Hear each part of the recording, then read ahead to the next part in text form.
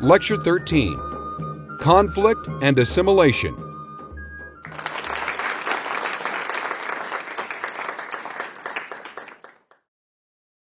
Welcome back. In our last lecture, we looked at the reign of William the Conqueror, and we concentrated mostly on what William had to do to consolidate his conquest of England. He had to cope with rebellions, certainly, and one of the ways he did this was to make a whole-scale redistribution of lands to his supporters. He essentially created a new elite in England. But he left most of the lower layers of the social hierarchy largely as they were. For many English people, the most important immediate result of the Norman conquest is that they get a new lord. But that was just the start of the process of creating a new society, a blend of English and Norman. And in this lecture, I want to talk in a little bit of detail about what this process is like. How do English and Normans deal with one another? So we'll look at the legal implications of the conquest, but we're also going to look at the social and cultural effects of the conquest. How do people interact with each other? How are they affected on a personal level by the change of regime? In this lecture, we're going to use a variety of very different kinds of sources to answer these questions. The first one we'll look at is the famous Domesday Book, and we're going to spend quite a bit of time on Domesday Book. This is an amazing work. It includes all sorts of information about land and people in England under William the Conqueror. It'll tell us a lot of hard facts. It'll tell us how many plows there are on the estates of the Bishop of Lincoln in Huntingdonshire. But we're also going to look at chronicles and other sources to get a feel of what post-conquest England is like. So that's the plan for this lecture. Let's start with Domesday Book. It's really two books, one very large book and one smaller book, but they go together. And they contain information about English lands. It's organized county by county. And then within each county chapter, there are entries for the lands of each major landholder in that county. That's the basic setup of Domesday Book. Now, it's an extremely complicated document, and it's very controversial. Many books have been written about it, and scholars disagree about almost everything to do with it, including the very basic question of what it's supposed to be for. We can't be completely sure what the point of Domesday Book is. Why was it made? Some scholars think the king is trying to pave the way for imposing a new kind of tax, so he wants to know, how do you assess the tax throughout England? Some people think he's trying to square away who has the right to different estates. We'll deal with this question a little bit later in the lecture. But first, I want to describe what Domesday is and how it was compiled, and then we'll try to figure out why it was compiled and what it was used for. The first thing to say is Domesday Book is an amazing resource. If William the Conqueror did anything that modern historians bless him for, it was ordering the compilation of Domesday Book in 1086. Now, of course, William doesn't call it Domesday Book. That's a nickname given to it a bit later, because people come to feel that the information in Domesday Book is destined to last until the end of time. Hence, Doomsday. But William isn't thinking about the end of time. He's thinking about right now. He needs information, for some reason, we are not exactly sure why, and he sets up a very elaborate process to get that information. Here's what a later chronicler says about what William wants to know. He wants to find out how many hides of land there are in England. Remember, a hide is a unit of land notionally meant to support a single family. He wants to know how many hides of land the king has and how many hides the various barons and bishops have. And here it's important to remember the church owns a lot of land. The king also wants to know, what are these lands worth? How much revenue can they bring in? And also, this is quite interesting, he wants to know what these lands used to produce in the time of King Edward the Confessor. And this is a way of getting at how the economy has changed after the Norman conquest. Essentially, the king wants to know everything he can about the productive capacity of England. How rich are we? What do we really have? Now, This level of detail made a very big impression on people at the time. Nothing like this had ever been attempted before. And in a later chronicler's description of this, you can hear a sort of sense of amazement about the Doomsday Project. He wrote, "So thoroughly was all this carried out that there did not remain in the whole of England a single hide of land, or an ox, or a cow, or a pig that was not written in that brief."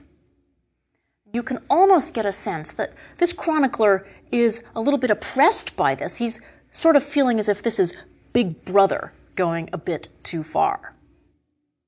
But you can't help but be impressed by how William went about getting all of this information. He mobilized literally hundreds, probably thousands of people who all worked to create the final product. The first step is to create commissions. These are small groups of officials who are assigned to a particular part of England. That's their territory that they're going to cover. And these areas are called circuits. And each one was made up of a group of counties. There were 7 of these circuits, and they're organized to make sense geographically. For example, Circuit 2 is made up of 5 counties in the southwest: Wiltshire, Somerset, Dorset, Devon, and Cornwall. This is a pretty coherent territory. Circuit 7 is made up of 3 counties in the east: Norfolk, Suffolk, and Essex. The idea clearly is that these are parts of the country that form a unit, and that makes sense. Okay, you're a Doomsday Commissioner. You've just been told you're doing Circuit 7. Actually, they wouldn't have been told that exactly. These numbers have been assigned to the circuits by modern scholars. So you've been told your job is Norfolk, Suffolk, and Essex. Go find out everything you can. What do you do next?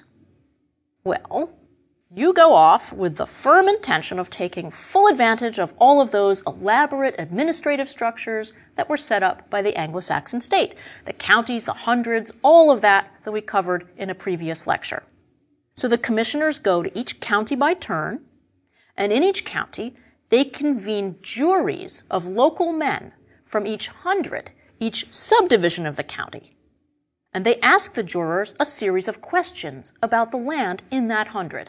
And the idea is that people in each local area are going to know who owns what land and what it's worth. There's probably some sort of basic questionnaire that the commissioners are working from. It varies a bit from circuit to circuit. In some places, they clearly asked more questions about livestock than they did in others. But essentially, they're after the same information. The basics I mentioned before. Who owns what land? Where is it? How much is it worth? One of the most interesting things that the juries were asked is, how much was the land worth in the past, and how much is it worth now? And they expressed this based on the king who was ruling at the time. So the value of the land in 1066 is called the value in the time of King Edward. The value in 1086, at the time the survey was done, that's in the time of King William. So you have a record of how values have changed during this very eventful 20-year period. I mentioned in the last lecture that you could actually trace the effects of the harrying of the North, the results of the Northern Rebellion. Doomsday Book is where you can do that.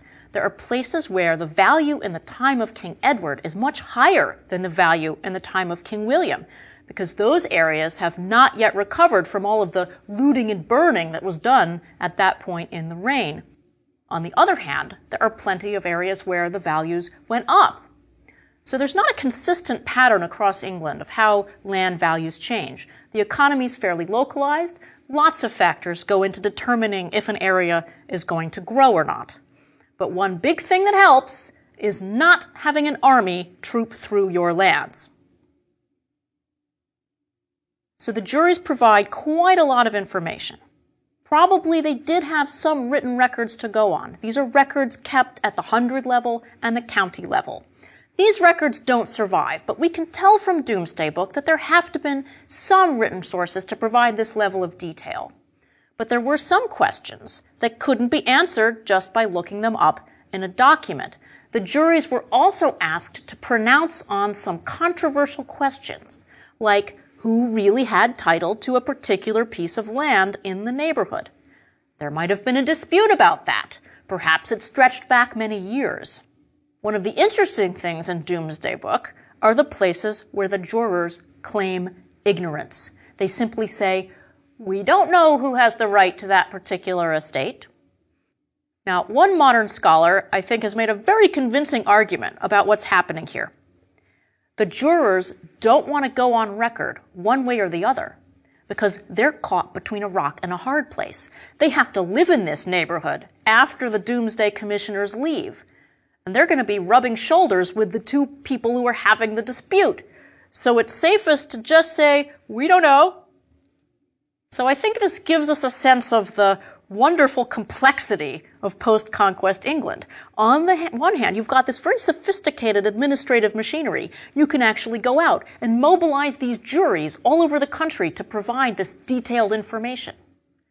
But on the other hand, sometimes these people are scared to death of their neighbors. So this is both assimilation and conflict at work. So the juries have now testified. Now, you, the commissioners, gather up the information. It's on lots of separate sheets of parchment called briefs. And these briefs are gathered up, they're brought back to a central location, and ultimately they're used to create Doomsday Book. And we can tell that the scribes of Doomsday Book abbreviated the information in the briefs. There was originally even more detail than we have now. We know this because there are other documents made from the briefs that do have more detail. Clearly, the Doomsday Book scribes figure that if they put in everything, nobody's going to be able to lift the final product. So the work of the commissioners is done. We know what Doomsday Book is, we know how it was compiled. But why was it compiled? That's a question. I'm not going to go into too much detail. As I've said, historians have gotten very exercised about this. I'm just going to give you the main theories, and then we're going to leave the question open. Some historians think that the king wanted to gather all of this information because he wants to impose a new kind of tax in England. He's going to use a new unit called the ploughland. That's the theory. But the information in Doomsday Book is not organized in the best way for collecting taxes. It's listed within each county by landowner. This means if you want to hit up individual landowners who own land in more than one county, which is very commonly the case, you have to look at the information in more than one county. It's very cumbersome. But the biggest problem with this argument is also the fact that the method of collecting taxes wasn't changed. So it's a lot of trouble to go to and then change your mind about wanting to do it. One of the most interesting theories ties Doomsday Book to the famous event that took place in August of 1086 at Salisbury. This is the occasion I mentioned in the last lecture when King William gathers all the leading men of the kingdom and has them swear an oath of loyalty directly to him. One historian has argued that the king extracted the oath in exchange for Doomsday Book, because Doomsday Book was a register of who really had the right to the land. And this was something that was going to help people feel secure in their title to land. It's a quid pro quo. You promise to serve me loyally, I'll ratify title to your land. Other historians have pointed out, though, that by this point, 20 years into the reign, most people are pretty secure about how their title is. After 20 years, some of the people who swear the oath at Salisbury are actually the sons of the first people to get the land. It's already been inherited once. So people aren't really that worried. We aren't going to solve this. So I want to move on to say something very briefly about some ways Doomsday Book was in fact used, whether that's why it was compiled in the first place or not. At the end of some of the county records in Doomsday Book, there's a section called clamores. Now, the Latin word clamores is what we get our word clamor from, big noise, and it means complaints. These are records of some of the very tricky disputes that I mentioned, where the juries sometimes don't want to get involved.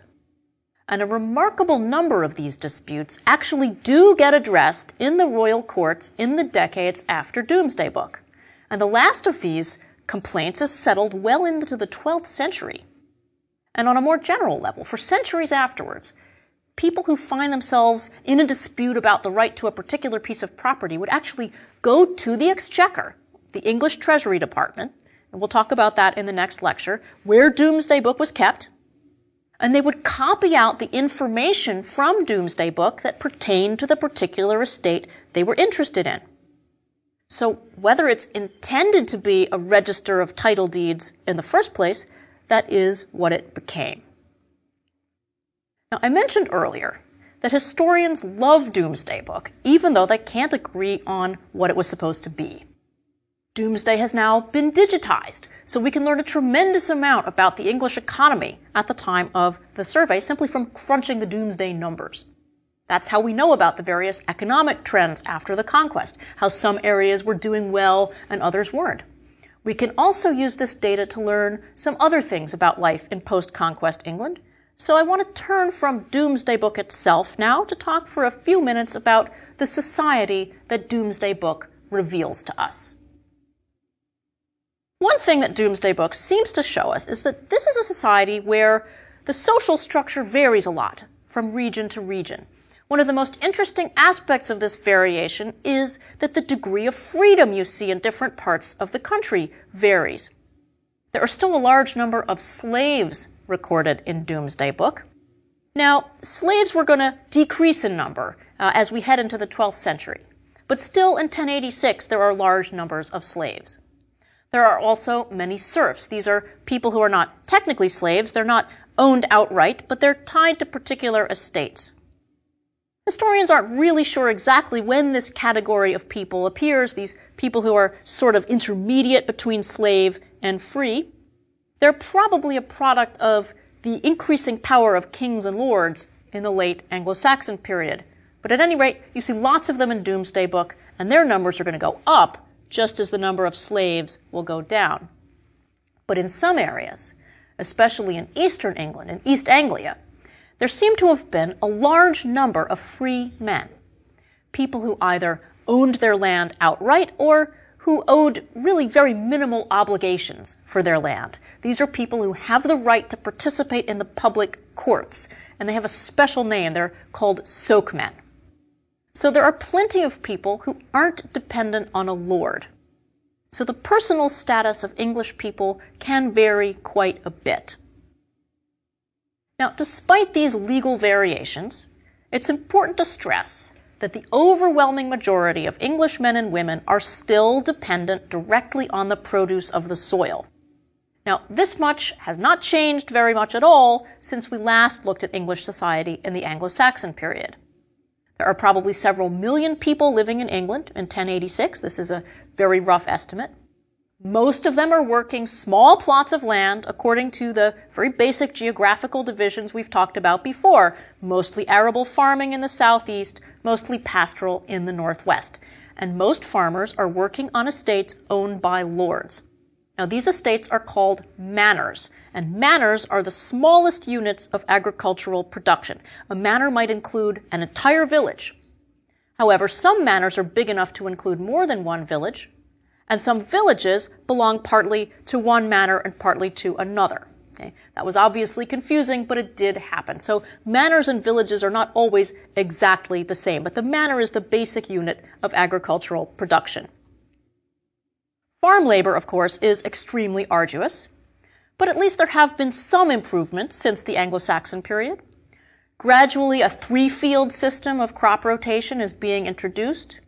This increases the amount of land under cultivation at any one time. You can have only 1/3 of the land lying fallow while 2/3 are being used.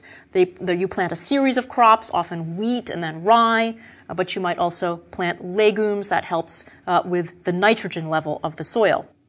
Also, the horse collar has been introduced, and that gives horses greater traction in pulling a plow. The day of the horse is just dawning. Still in 1086, most farmers are using teams of oxen, but we will see the horse take over down the road. The thing about oxen is that they represent a huge capital investment.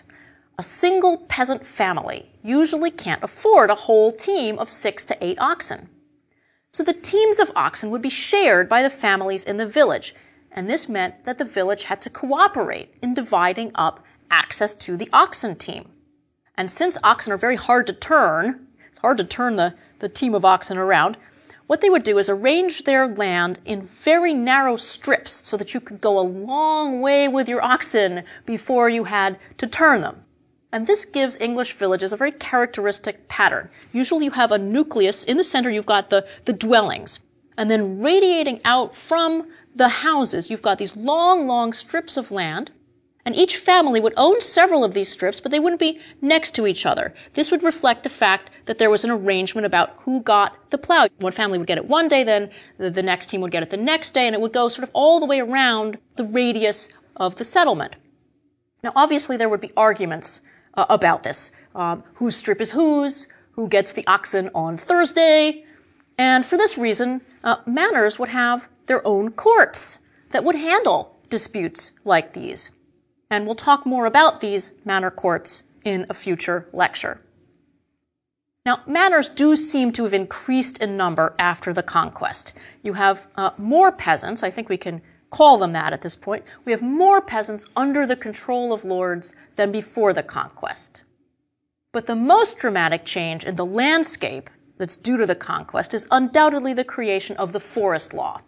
I mentioned in the very first lecture that control of the forests in England is a very valuable thing because they have all sorts of resources. They have timber, of course, but sources of food.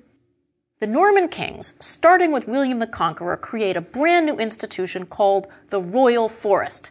And what this means is certain areas in England are declared to be officially the Royal Forest, and special laws will apply there. Hunting of game is restricted. Only the king can hunt for deer in the Royal Forest. Hunting is the quintessential royal pursuit, and the kings want to make sure that there are always going to be enough deer to be hunted.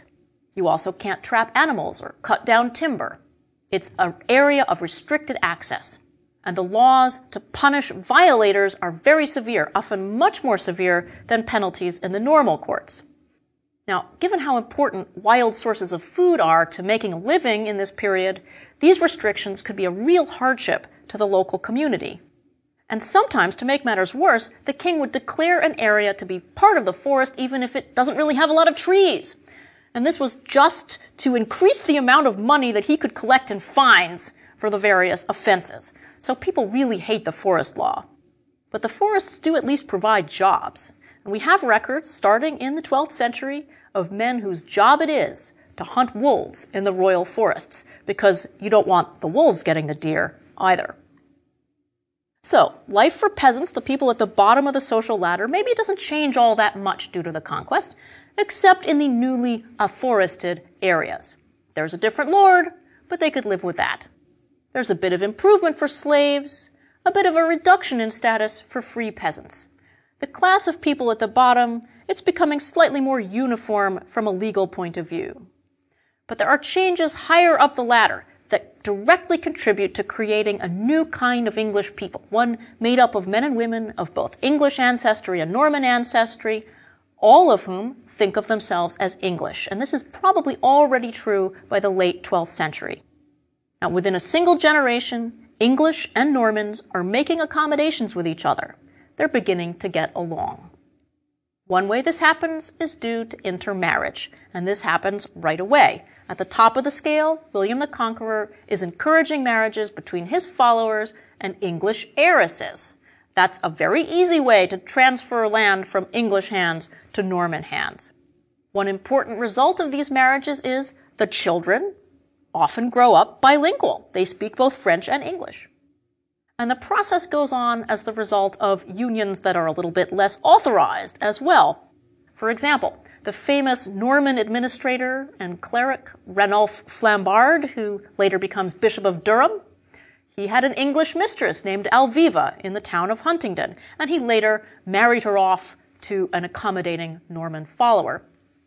Many clerics from Normandy married English wives.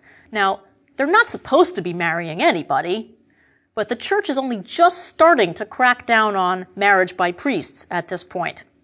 So the process of assimilation is beginning to a large degree behind closed doors.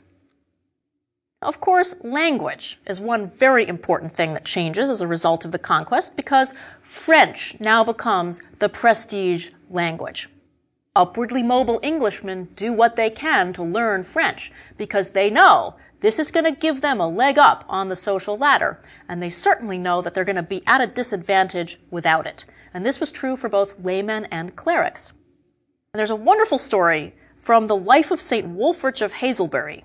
He lived from about 1080 to 1154, so really in this post-conquest generation. He cured a man who was dumb. Okay? And after the cure, the man was able to speak both French and English. He hadn't known any French before, but now after the cure, he can speak French. And this really upsets the local priest. The local priest says to Wulfrich, "Can't you give me French as well? I'm forced to keep my mouth shut when the bishop comes because I don't know any French." Now, one really interesting aspect of the conquest, something quite different from a lot of more modern conquests, is the English don't seem to have had any problem with French. They don't resist it. Those who can, learn it. Now, fewer Normans learn English, but again, this is a factor of social class. The higher up you are, the less you have to bother learning English. If you're the king's forester, you probably do need to speak English to do your job. The English also begin giving their children Norman names. This is a way of social climbing also, and it holds more the higher up you go on the social scale. So the overall number of English-sounding names like Wulfrich, that gradually goes down, and you see the rise of a lot of Williams and Roberts and Henrys. The English names don't disappear, but within a generation or two of the conquest, you can no longer tell just by looking at somebody's name whether their ethnicity is Norman or English. Now, for historians, this is really annoying because it's hard then to figure out who people are and where they come from. But I think it's a sign that assimilation is proceeding on its merry way. Now, one very useful thing for historians, though, is that the Norman conquest seems to have stimulated a passion for English history. And it cut across ethnic lines. There's a market for works of English history, so a lot of them were written. And so we have great chronicles for the early Norman period in England. It seems as if the new residents of England want to get to know their adopted homeland. And a lot of the historians who take up this task, they come from ethnically mixed backgrounds. And this is the case most famously for the great historian Orderic Vitalis. He was born in England, in Shropshire. His father was a Norman cleric, and his mother was English. He learned Latin from an English priest. And then he's sent at the age of 10 or 11 to a Norman monastery called Saint-Évroul to become a monk. And he talks very movingly about what a wrench this was to leave his father, and he never saw his father again. Now, here he is in Normandy. From this vantage point, he writes a history of England, and it's one of our most useful sources for this period, and it's very pro-English. There are other writers like this who are probably of mixed ancestry, people like William of Malmesbury. They also wrote histories of England. Now, these writers wrote in Latin, but one of the most fascinating texts of this period is a history of England written in French. It's written by a man named Geoffrey Gaimard, and it was commissioned by a noble patroness, a woman of Norman background named Constance Fitzgilbert. She was the wife of a powerful baron. And essentially, Gaimard's text is a translation of the Anglo-Saxon Chronicle from English into French. So one of the things that helped assimilation along in England is clearly the fact that the Normans who settle in England embrace the English past. They start to feel part of it. They have to read about it in French, but it was still, in a certain sense, their English history. Now, this is not to say that there were never any ethnic tensions. There certainly were. For quite a while after the conquest, there are certain jobs at the top of the hierarchy in both church and state that Englishmen can't get. There are hardly any English-born bishops for more than a generation, and the king's top advisors are certainly all of Norman background. This was noticed and resented and commented upon. And there are signs that the Normans looked down on the English, at least for a generation or two. And the most telling example of this, I think, comes from the reign of Henry I, who ruled from 1100 to 1135. And we're going to talk a lot about him in the next lecture. Henry was reputed to be an Anglophile. At least He had relationships with a lot of English women, but it seems to have gone deeper than that. And he married a woman who was descended from the old English royal line, the Princess Matilda of Scotland, who was the great-great-granddaughter of Athelred and the great-granddaughter of Edmund Ironside. And King Henry did this because he wanted to reconcile the two royal lines, English and Norman, and this does seem to have helped, at least with his English subjects, quite a bit. Henry even asked that his son William be known as William Atheling. That's the English term for a royal prince, a potential successor to the throne. So Henry's doing a lot to meet his English subjects more than halfway. But some of his Norman subjects mocked him for this. They liked to refer to King Henry and his very English wife as Godric and Godgifu. Now, Godric and Godgifu are two very quintessentially English names, and the idea is clearly the king and his wife are much too English for some of the Normans to put up with. Ultimately, though, the English and the Normans make their peace with each other surprisingly quickly. There is, of course, a little name-calling along the way. Well, by this point, we have an England that comes through the conquest, I think with much less ethnic conflict than we might have supposed. It's recovering nicely from the damage caused by the conquest, and the English and the Normans are reaching out to one another. They're creating a new English identity. It's strongly rooted in the English past. In our next lecture, we'll look in detail at the reign of the king who is a perfect model for this assimilation, Henry I, the king who is mockingly referred to as Godric. We'll see what sort of a king the youngest of William the Conqueror's sons turned out to be.